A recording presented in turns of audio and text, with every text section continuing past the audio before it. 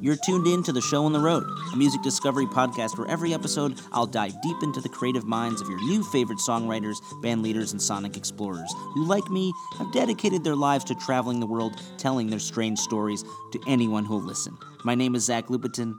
Let's go. This week, we feature another intimate cross-country conversation I had in the thick of the pandemic pandemonium, featuring a multi-talented, multi-lingual cello and banjoist, singer-songwriter, and intuitive homegrown ethnomusicologist who often honors her Haitian heritage by bringing us into a vibrant world of Creole rhythms, by rejuvenating an often forgotten African and island string band tradition and bringing them to a new audience with her own powerful original visions. Ladies and gents, Leyla McCalla. If you're lurching towards your mid to late 30s, losing your hair, and maybe feeling your knees creak a bit like me, you'll notice that all the friends you used to hang out with, the ones who would stay up late with you, do spontaneous things like go to nightclubs and watch underrated, faded blues singers, or indie rock, maybe future superstars. Those people who would do anything with you at any time. All of those folks can't hang out with you anymore. They're having babies, and they're raising them. And maybe sometimes they'll venture out to their front balconies or wave to you from their back porch windows and say hi with masks on. But for the most part, they don't really have time to tune into your digital music fest or your play about hedgehogs on Zoom or to listen to the latest cello playing Creole singing wonder of the world playing in your headphones. But Leyla McCalla is a little different. She deserves to be heard, and I'll tell you why. Go to her Instagram right now if you have a chance. You'll see she isn't just a mom. She's a touring band mom. She's a mom of 3 with 2 little twins, often proudly breastfeeding in the front row of a theater before soundcheck. And as this is the first episode of August, which is, you guessed it, Breastfeeding Awareness Month, I want to give some love to hardworking, creative artist moms like Leyla, who are raising her brood and her dog in New Orleans. You'll hear them all in the background of this episode. And really, they are juggling so many chainsaws in the air and making so many new songs in so many languages, you'll wonder how she can pull it off at all. And she's always searching for more, for the next song, the next sound. Maybe that restless push for more and more is what inspired her newest long-play record, The Capitalist Blues, a smiling, snarling smack in the head of an album that harnesses the boozy, brassy firecracker sounds she drank in busking on Royal Street in the heart of the joyous, jazz-drenched French Quarter to examine the broken economic, racial, and gendered systems that have held down people of color like her and her daughters for generations. And digging her fingers deep into the flesh of a decaying society isn't new for her. Her parents are human rights activists from Haiti, and if you dig deeper into her work, which you should, her standout previous record from 2016, A Day for the Hunter, A Day for the Prey, puts her gorgeous cello work center stage while also subtly examining the powerful Haitian proverbs in history that often go overlooked, while also being eerily prescient about an oncoming autocrat who is encouraging his unmarked military forces to disappear people off city streets at protests into unmarked minivans. And though the music is often poetic and pretty, it makes us wonder, who is the hunter? And are we the prey? How did we get here into a trap of our own making? What happens when America tells us who we really are in November? Are we ready to realize that the enemy is us? Like me, you may not have ever seen Leyla touring on her own, but you may know her as an integral part of 2 different roots supergroups. The former powerhouse Grammy winners, the Carolina Chocolate Drops, centered around the talents of Rhiannon Giddens and the ever-studious Dom Flemons, who was on our show, and the newly Grammy-nominated all-female dynamos Our Native Daughters, which also feature Rhiannon alongside Allison Russell of Birds of Chicago and striking newcomer Amethyst Kia. But for much of the last decade, beginning with her Langston Hughes-inspired record Varied Colored Songs, which I really recommend you listen to on SoundCloud, Leyla has put out a heady and ever-surprising crop of solo work, which, like The Capitalist Blues, only shows her becoming more daring and unafraid to step into the spotlight, a place where she deserves to be in her own right. There's something that she mentioned towards the end of our conversation that stuck with me. It was that only recently, after 3 albums and touring the world, has she finally become comfortable with her own voice, with knowing that she is in front and people are listening to her only. Musicians and songwriters are empathetic creatures. I often get much more joy seeing someone sing one of the songs that I wrote with me just playing guitar quietly behind. But if you're like me and are questioning your purpose and your place in this new era in art, maybe the first place to look for answers is within. Who am I, and what story do I have to tell? We all come from somewhere. What stories are lurking underneath the floorboards of your childhood home? I realized today that I don't think I've ever written a song about the little town outside Chicago where I grew up. It's a great place to live. I had fun, I went to the beach, I went to summer camp. But what really happened there when I was a kid? What ghosts are flying between the walls of our 130-year-old house? I've never even thought to examine them. Do you ever get tired of your own stories, of your own love affairs that you keep rehashing over and over again when you write something new? Maybe it's time to dive a little deeper. What is the story I want to be remembered for? If I were to get picked up by one of those unmarked guards in their unmarked vans, if things were to turn one notch darker in November, or if somehow I caught this vicious virus that simply won't quit us, how would I want to be remembered? As a man who is consumed whole by music? As a good friend, a rare, melancholy, diehard White Sox fan? As a songwriter who is unafraid to let his freak flag fly? That's something I've been thinking about. What am I waiting for? Why can't I write the songs and make the music that I really want to make? And maybe I don't even know what that is yet. What am I waiting for? I want to make music that makes my heart leap out of my chest, music that means something not just now, but long after I'm gone. But maybe that's not up to me. What Leyla has created with her cello and with her words and her mother tongues and her ever-warm voice is something that I think will stand the test of time and will capture, by winking at the past and peering over the ledge of the future, just how we are right now. Anyway, I'm glad you've tuned in.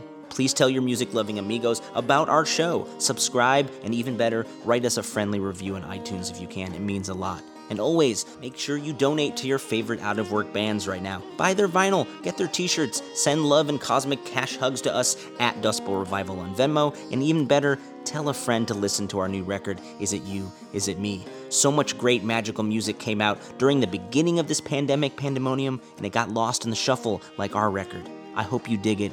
I love it so much. But that's enough for me. Here she is now, kids akimbo, dog adjacent, the lovely and talented Crescent City queen, Leyla McCalla. There ain't no use in trying to run away. It ain't no use. There ain't no use in trying to run away. It ain't no use.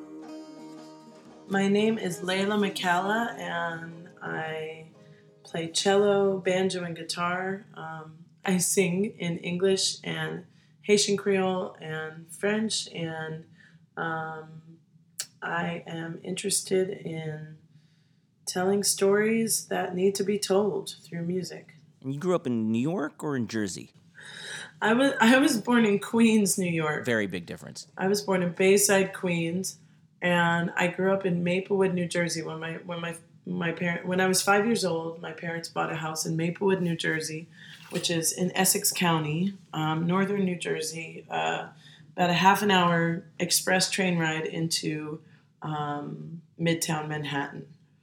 And so, I tell people I'm from New York because I feel like I became an adult in New York. I, created a life in New York. But I grew up in New Jersey, and my parents commuted my whole life into work, into the city, and so I'm a tri-state girl. But I also lived in West Africa when I was in high school. I traveled to Haiti many times, lived in Haiti, for months at a time when I was a very young child, and New York feels more like home than Maplewood does. No offense to anybody from Maplewood. So your folks came from Haiti, and did they bring, some of their music with them, and how did that filter into your brain as a little one? So my parents immigrated to the United States in the 1960s during the Duvalier regime. My mother was 5 years old. My father was 13. And,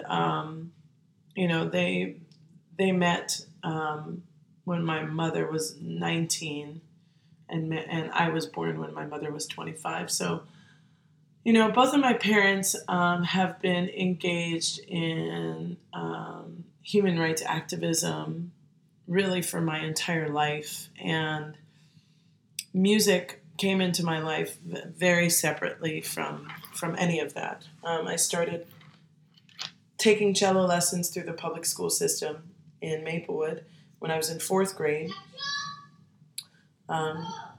Sorry, that's my daughter screaming at her dog in the background. Hold on one second. Let me just make sure that everything's okay. You can bring her on the show too. That's fine. But yeah, I started playing when I was about 8 years old. I was in the 4th grade in the public school system, the Seth Boyden Elementary School. I got stuck playing cello, and I eventually started taking private lessons. There were a few girls in my class that were taking private lessons, so I wanted private lessons, and that really helped my musical aptitude increased from there. I really sucked at music in the beginning. I was not. Well, we all do. But I was like, there was no like natural affinity, for a long time. And I got lucky. I studied cello with a woman that had just graduated from college, and I was very inspired by her, and she passed me on to her teacher, who was a man named Andrei Milyanov, who taught at Juilliard, and that really elevated my cello playing. And so, I was part of chamber music groups and youth orchestra and taking private lessons, and then I started to really develop an ambition for being a professional musician. And I think what happened was when I was in high school, my mother got a job working for an organization that was processing refugees from Sierra Leone and Liberia in Ghana. So I lived in Accra for 2 years. And it's kind of like when you're in high school, that's like the prime time to be like getting up your chops to apply to get into conservatories. And when it was time for me to have all those auditions, my playing was just not on the level that it needed to be to get into those schools. And well, did you want to play classically? Well, that was my ambition at the time, But I think when I moved to Ghana, I basically stopped playing cello, and so I kind of plateaued. I was on this like upward trajectory, but I when I look back on that time, I feel like that time is why I'm doing what I'm doing now. I didn't realize it, but 20 years later, I see, if I had stayed on that classical track, I probably wouldn't have discovered my singing voice. I wouldn't be composing and arranging music. I wouldn't be playing guitar and banjo. I wouldn't be like having these conversations about, Pan-Africanism and colonization and decolonization, Yeah. So it's like you never know why things are thrown into your path, but it kind of has come full circle for me now. Well, I think sometimes overtraining can hurt a songwriter and hurt the ability to perform in a natural sort of warm way. Right. Because, not that amazing opera singing and classical cello aren't, beautiful in their own way, but I think there's a stuckness to it sometimes where it has to be done right or it's frowned upon. Whereas your voice, I think, is a little more lived in, a little more real. It's like I feel like I can live inside your songs in a way that when I listen to Verdi or something, it's so beyond my experience that it makes no sense to me. It's beautiful, right. but it's on another planet, Yeah. and you bring me into some of these Creole rhythms. And, you were busking on the streets of New Orleans and because you moved there after college, right? And I can feel that in your songs. Yeah, thanks for that. I think that when, it's taken me a long time to get out of the paradigm of wrong and right in music. And I think that that's been a big part of my musical journey is stopping all of this judgment and actually hearing like truth, Merci bon Dieu, gade comment la misère finit pour nous. Merci bon Dieu, gade tout ça la nature porte pour nous. Merci bon Dieu, gade tout ça la nature porte pour nous. To me, music has become so much less black and white, and I think that's part of just recognizing, this sort of Western European structure in the thinking about the music, and dismantling some of that has been really liberating for me. And I think I hear a lot of classical musicians feeling like they just don't know how to escape it. They don't know how to think in a different way. And so I've become really interested in figuring out how to bridge that gap, because there's so many musical traditions around the world that are just as valid and just as beautiful, if not more beautiful, that are not, based on the, 12 chromatic notes that we have, I think about that a lot. And especially you hearing music in Ghana at such a formative age. It must have really thrown your whole classical learning for a loop. And that's, I think, also been another big part of my musical journey is just who am I? What am I even trying to say? Why am I here? Why do I feel drawn to this art form? All those things feel pertinent. Yeah, and it makes sense, I think, that you gravitated towards the work of Langston Hughes for your first, solo project, Varied Colored Songs. But I'm very curious about it because, I think as a young person, for some reason, I had a collection of his poems, and I just fell deeply in love with that language and how he questioned everything. Yeah. And that dream deferred idea that everything is sort of in limbo until true freedom and equality can be reached. And I think we're still obviously deep in that journey. We're still grappling with it for sure. Langston Hughes, I felt like provided me with a really beautiful blueprint for how to express myself, simply but poignantly. His writing is so transparent in this really beautiful way. He's not pulling punches. He's not trying to trick your mind or anything. It's it just goes straight to the heart. And that's something that I really, try to do with my music. Keep on chasing the light, Shh. Delilah. Sorry, my daughter's singing in the background. As well she should. Yeah. But his poems seem to be exploding with music. You could hear the music in Harlem coming out of the page. Yeah. His poetry is very musical, so a lot of people have made songs out of his poems before. I'm certainly not the first person to approach his work in that way.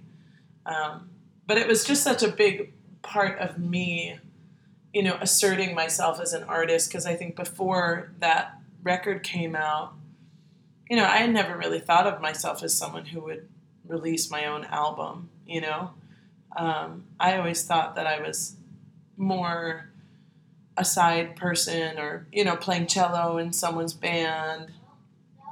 maybe singing background vocals every once in a while, Right. but not really having my own voice so much be so front and center. And now,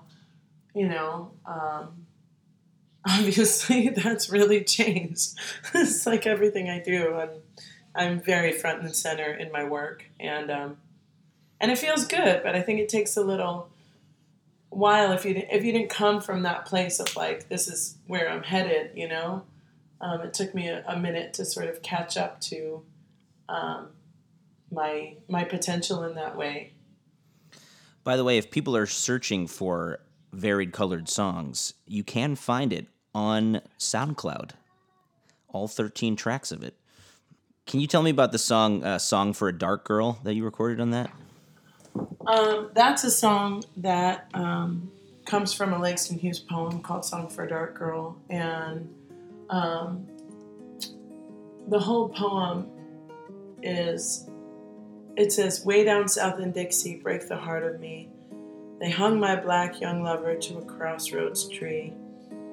Way down south in Dixie, bruised body high in the air, I asked the white Lord Jesus, what was the use of prayer? Way down south in Dixie, break the heart of me. Love is a naked shadow on a gnarled and naked tree. And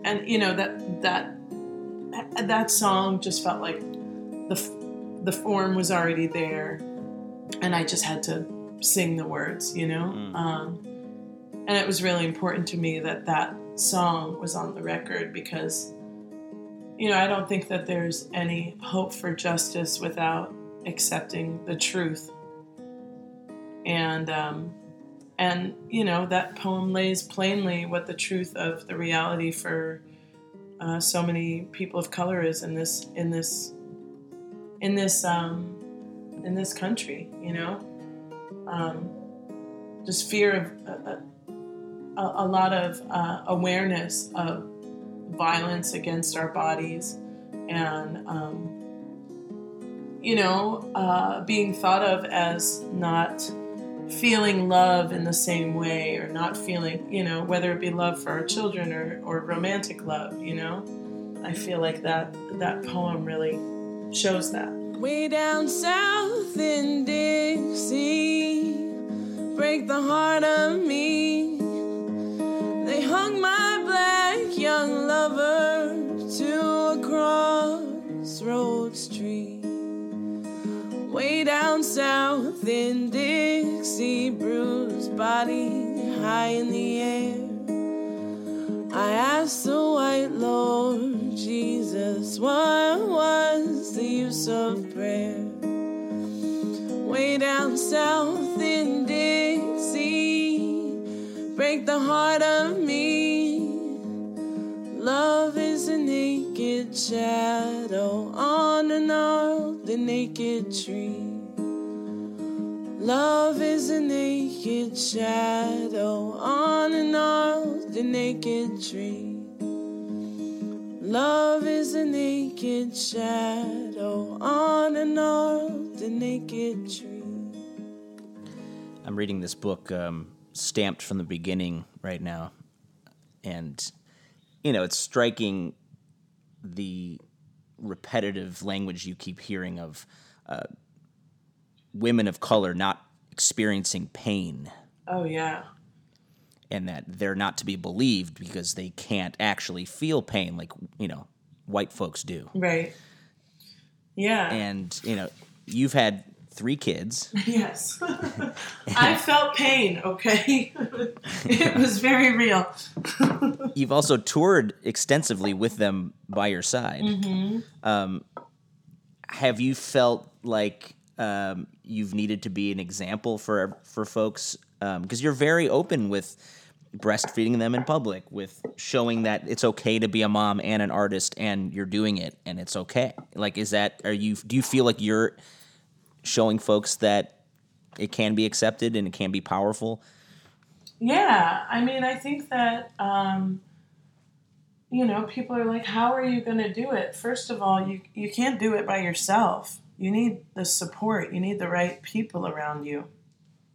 And so I always I try to create an environment when I'm working where I feel that support, So having kids definitely has made me think more about how to compartmentalize my time in that way. But also, it's like you can't give from an empty vessel, and so I'm just constantly trying to figure out how to fill myself, spiritually, mentally, physically, all the ways.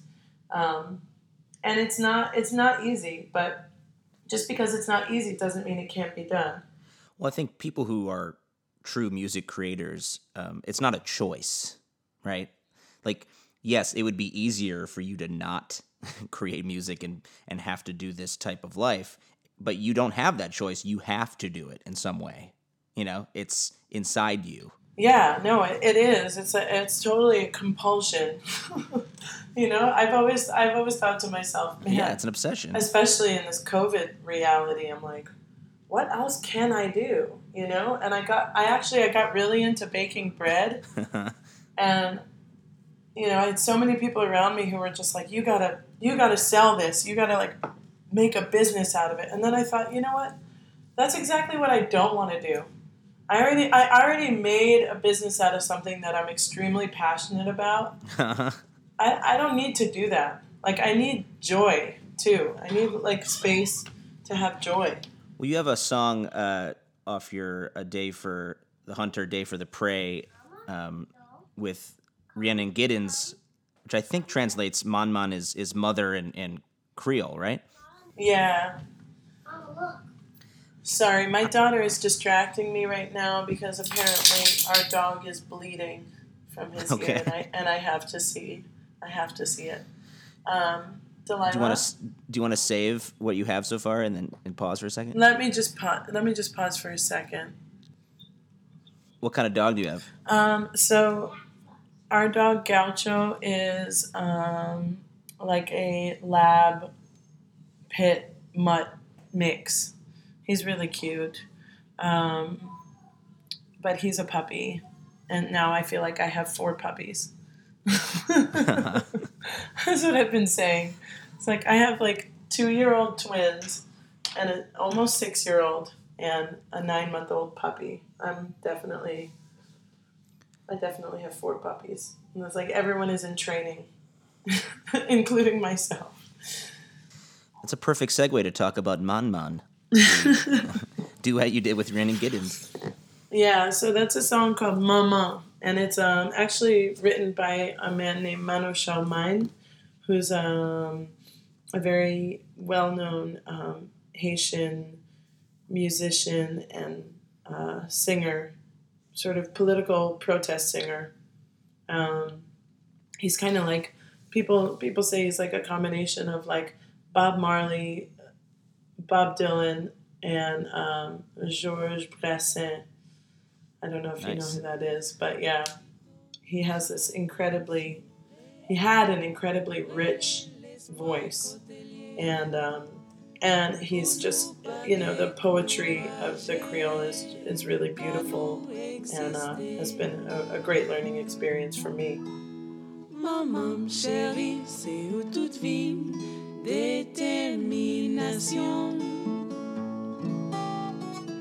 J'ai cette tendresse, affection manquée, tout ça à cause des situations.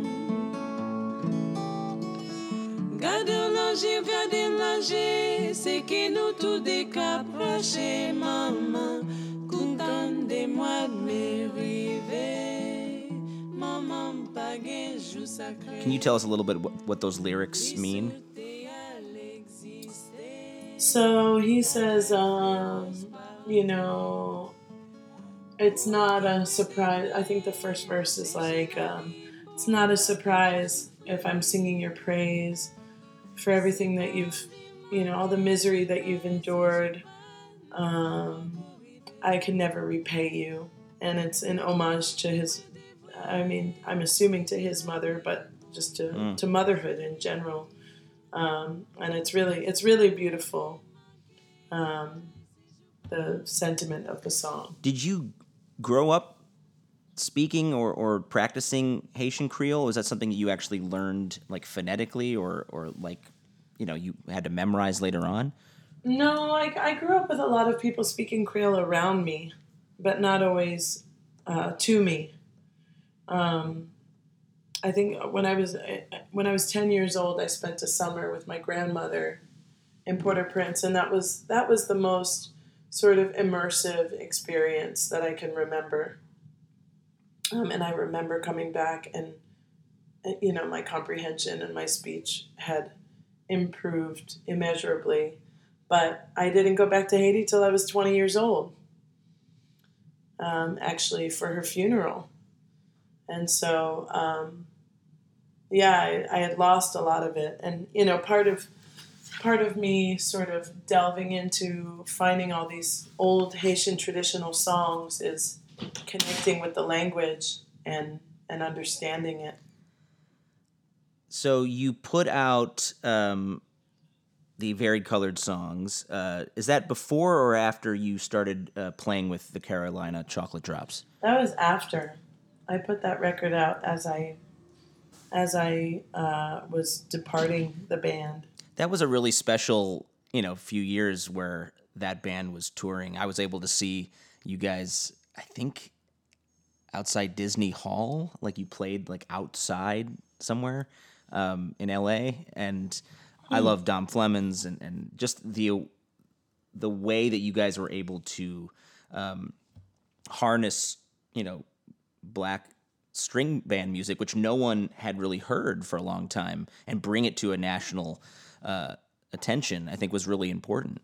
I feel like that was like my master's degree. I learned how to tour and how to take care of myself on the road, and also just the stamina it takes for that. We were playing a lot of sold out shows. I went from busking on Royal Street to playing sold out shows with the Carolina Chocolate Drops and doing interviews during the day, and I hadn't lived that way before. So it's good for me. Yeah, I think that as a touring musician, it's good to see, even if it's not your success, it's good to be around a band that is doing it for real, because it shows you firsthand that it's possible, and that it kind of drives you forward a little bit, that like, okay, this could happen to me in my songs, and it may take another 8-10 years. But I think, when my band Dust Bowl Revival toured with Lake Street Dive for a bit, you could see how professional and how driven they were, and their crew and their fans. Focused. And okay. Yeah, and you're just like, oh, that's how you can do it. Right. And it never dawned on me that we could sort of get there, and then you were doing it with them for a little bit, Right. Yeah. I mean, it was also just, I think really amazing the conversations that would come up, with the Carolina Chocolate Drops, because there's a huge academic component, to what they do. And I think that really resonated with me, and is something that I definitely carried into my own work, because I've always been interested in that sort of like reading and research and, sort of intellectual debate and discussion about this very dense history. What makes culture, what makes music, all those influences.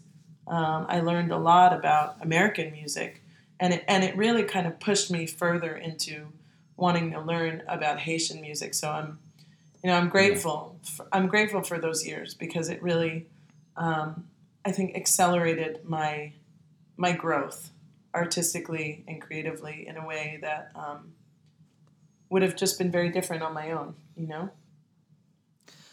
And believe me, Dom Flemons had so much history to talk about that we had to have his episode be 2 parts. I believe that. He's a talker. He's a good we're just talker. We're going to keep on going, and tune in next week for more Dom Flemons. That's awesome. But yeah, is there a song that you played with the Carolina Chocolate Drops that you would love for people to hear again?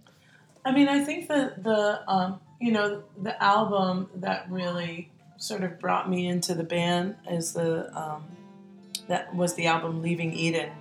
And so I would say the song Leaving Eden.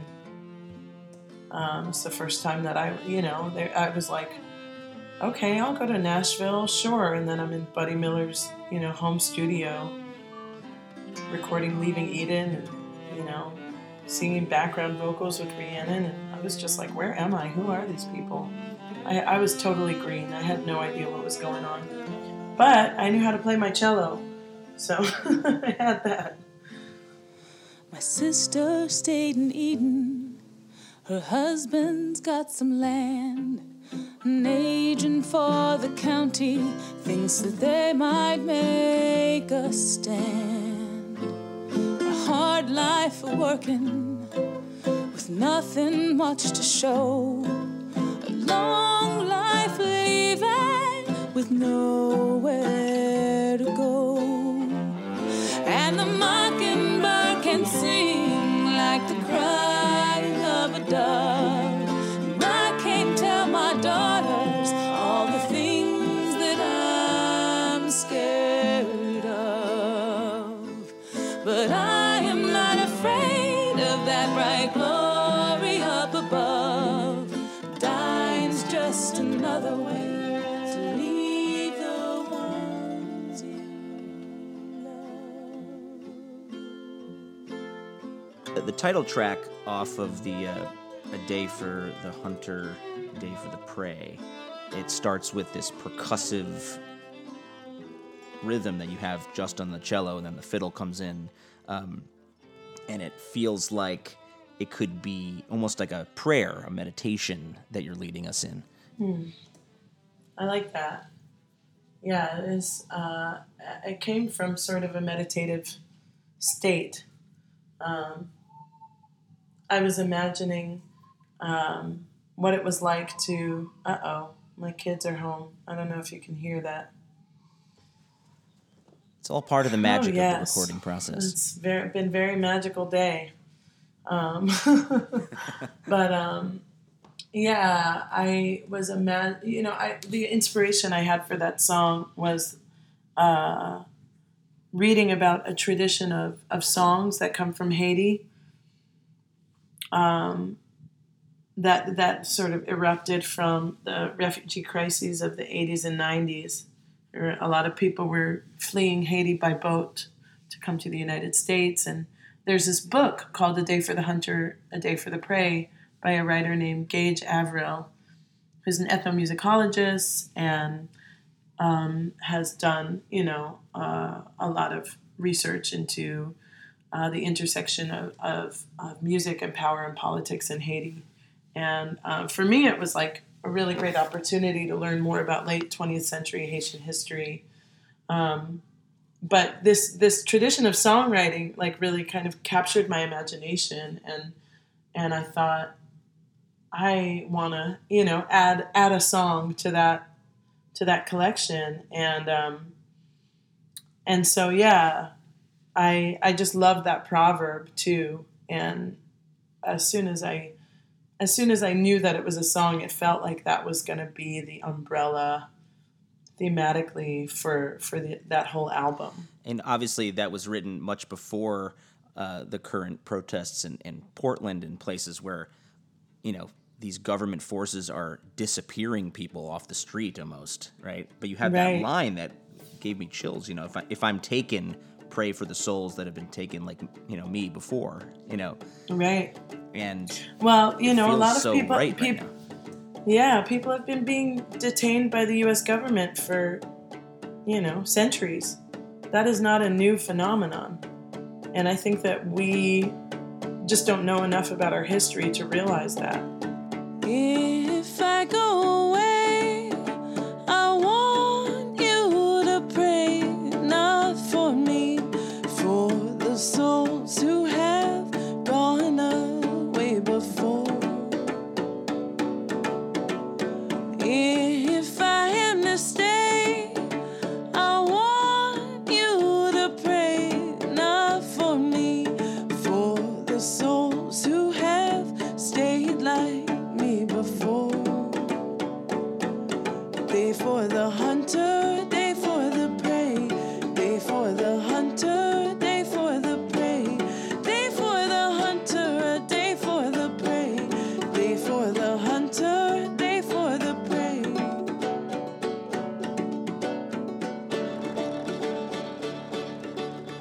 in the 80s, it was the Chrome Detention Center in Miami.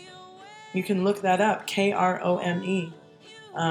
And they were detaining a lot of Haitian asylum seekers. And it's the same stuff that's happening today. The new COVID-19 bill, the Republicans are proposing $2 billion for F-35 military planes, $1 billion for surveillance planes, $283 million for Apache helicopters. I mean, it's like, read the room. And how much for PR? Yeah. You know, like seriously, $1 billion? It's crazy. And there's this fear that in November we are going to show who we really are. Right. Well, we are.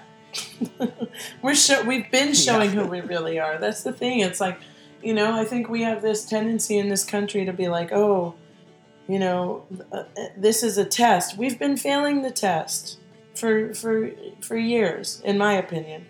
But we've been so caught up in the capitalist system. You know, we've been so caught up in the rat race. And that's another, just to bring it back to the album name, that's another, you know, one of the readings for A Day for the Hunter, A Day for the Prey. You know, for me, that record was more about like, you know, okay, so if we're always hunting and we're always the prey, you know, where does it stop? Where do you find balance? Where do you feel safe? Where are you at home? And that was, I think, just something that I still think about a lot, you know? And you released a record, I think it's your newest record, 2019, Capitalist Blues, because that feels like what we're going through right now, hard, right? Yeah, it was like a total self-fulfilling prophecy. I thought I had it before. Now I'm like so deep in it, you know? But yeah, it's so funny because I've had so many interviews where people are like, what is the capitalist blues? And I'm like, you don't know what it is? Like, you don't feel it every single day. You don't wake up like dreading existence. That means you must have money. Welcome to the capitalist blues. You chose to kind of have this old school New Orleans jazz backbeat for a lot of the album, which feels decadent and kind of freewheeling in a way that I think people think capitalism should be. But if you actually listen to the lyrics, you realize how broken it is inside. Right. Well, it's a little bit macabre, you know? It's a little bit sarcastic. It's a little bit, you know, the song is making fun of itself. The song Capitalist Blues itself is making fun of itself a little bit, you know? Because it's so, there's a lot of darkness in there. And I always have a hard time facing darkness without a healthy dose of humor. I think laughter is like really, really the way to get through life, you know? And so I think that was, you know, part of that choice artistically, but also I've been living in New Orleans now for 10 years and it's become a part of me. It's become a part of my inspiration. And, you know, I think it's really important to continue to honor these beautiful Louisiana musical traditions, you know, that are part of the story of American music.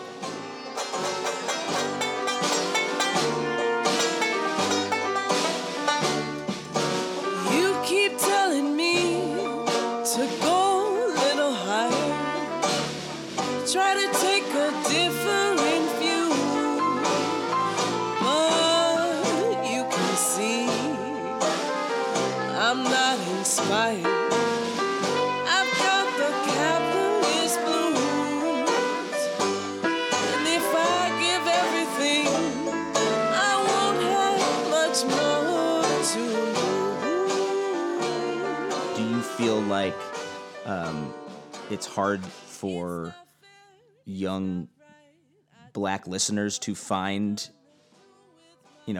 roots music, in that they've sort of moved on to hip hop and other things that are maybe quote unquote more current?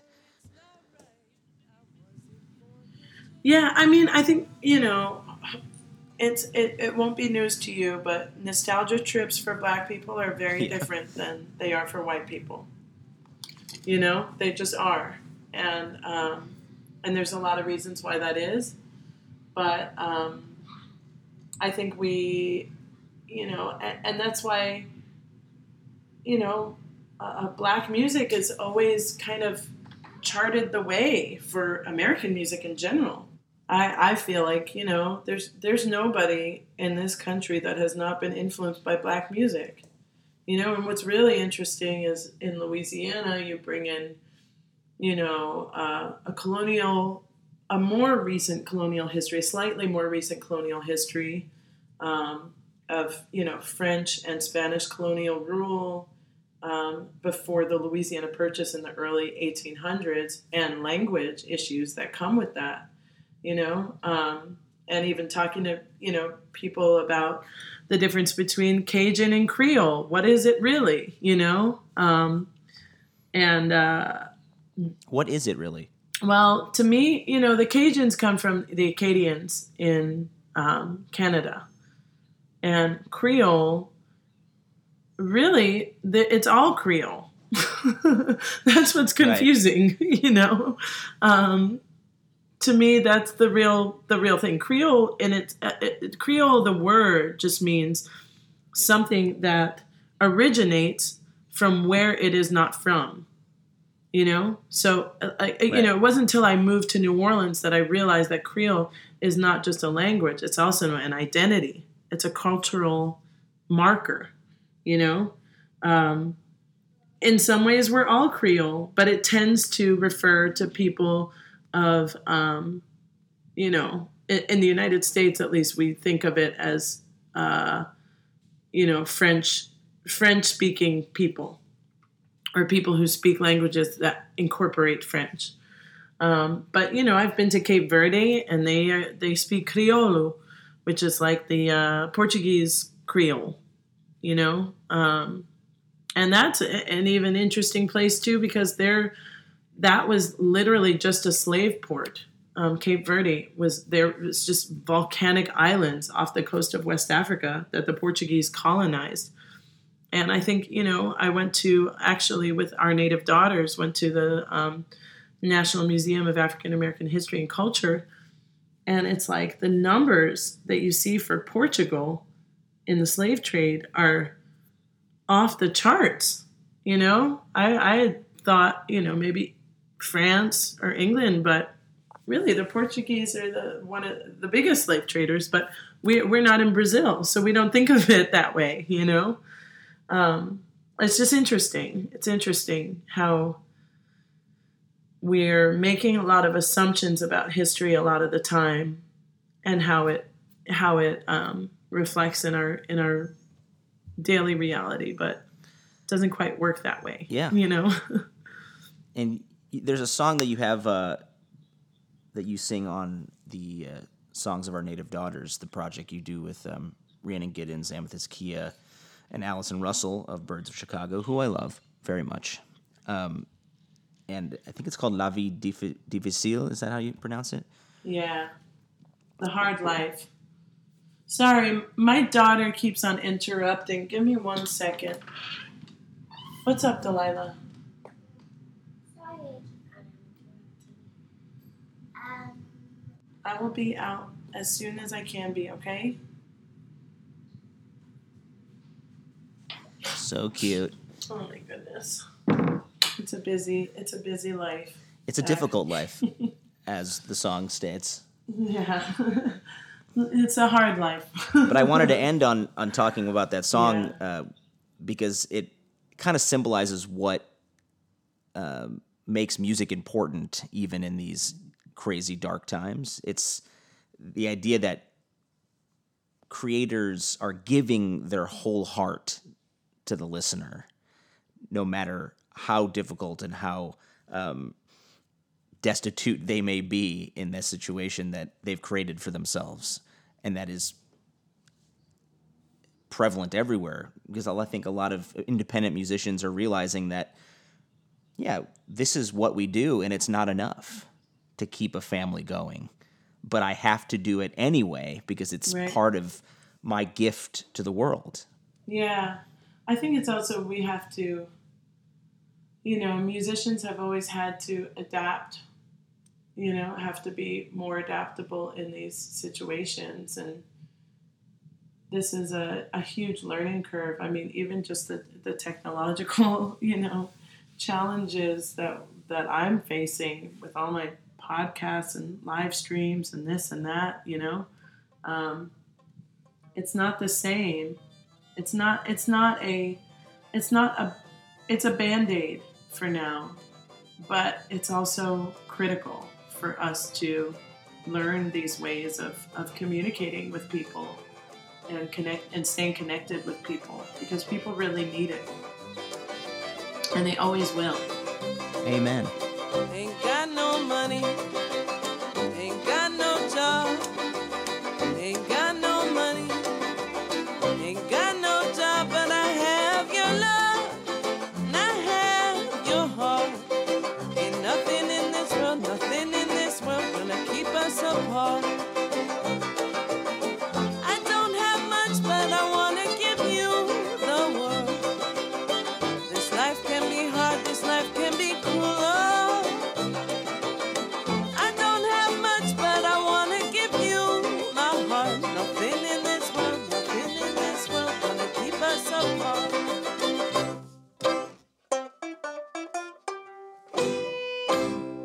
Normally I would request or see if you could play an acoustic song, but I think that might be a little too much to ask from you right now with all the kiddos running around. Is there a song that you would like for us to hear off your recent work? Man, I'm gonna go out on the song "Settle Down" from Capitalist Blues. That's a good protest song. It's inspired by a tradition of music in Haiti called rah-rah music, and it is a rah-rah song. I wrote this thinking about, all the people that want to keep people from protesting. That is our right to protest. Did you see that? I read an article recently that said a lot of the Portland protesters are being told that they can't be released unless they agree to never protest again. How is that legal at all? That isn't legal. That's illegal. But these people are being detained for exercising their right, and then they're being told, "We'll let you go if you agree to not have this right anymore." We're leaning towards authoritarianism, but we have to keep up the pressure. We have to. So I'm going to go out on this one. Settle Down. All right. Thank you for for fitting me into your crazy day. Yeah, thanks for coping with my crazy day alongside me. And I hope the dog is not bleeding too much. No, he isn't. He had a cut from a couple days ago, and it's a scab, and my daughter just wanted attention.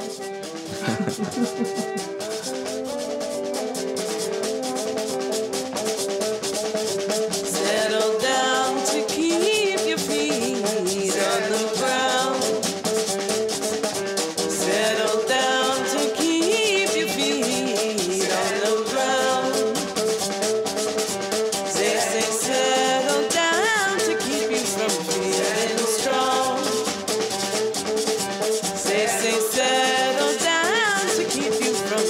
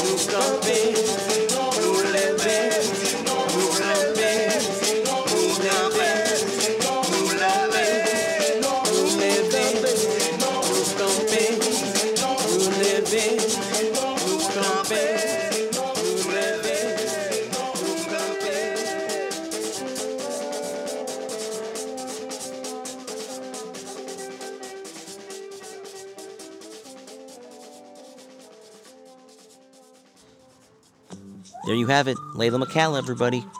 You can go to LeylaMcCalla.com for her music, and, people don't like wearing masks in this country, so there will be no tour dates for the foreseeable future. Her newest record is called The Capitalist Blues. It is awesome, and you can also check out her supergroup, Our Native Daughters, featuring Allison Russell of Birds of Chicago, who you might have heard on this very program. Go back to our archives, listen to that episode, and many more. theshowontheroad.com/episodes. And if you are a champion, a good person who loves podcasts, please leave us a review on iTunes, subscribe, and tell your friends. It means so much to us. If you know and love an artist or a band that is currently not working right now, which is pretty much everyone, make sure you donate to them. Buy a vinyl, buy a t-shirt. My band Dust Bowl Revival will be making some cool new videos coming up, and you can donate to us at Dust Bowl Revival on Venmo, or go to our website, dustbowlrevival.com, buy a vinyl, buy a t-shirt, and you can tip the band there as well. It means a lot. If you head over to thebluegrasssituation.com, you'll see that back in January, they did a wonderful piece on The Capitalist Blues, the new album by Leyla McCalla, and it's part of their Black Voices series. I actually wrote a piece for the website called Listen to These Black Voices, including some of my favorite artists touring the world today: Dom Flemons, Liz Weiss, Bobby Rush, Allison Russell of Birds of Chicago, Sonny War, so many great black artists that you need to listen to right now. Please check that out. At the end of this week, I'll be heading out to Utah for a little trip to Zion National Park and to Bryce Canyon. I hope I don't get heat stroke, fingers crossed, and then every other Wednesday, we'll be back with new episodes. Some big news coming as well, so look out on our Instagram, Show on the Road podcast. Thank you so much, guys, and see you on the trail.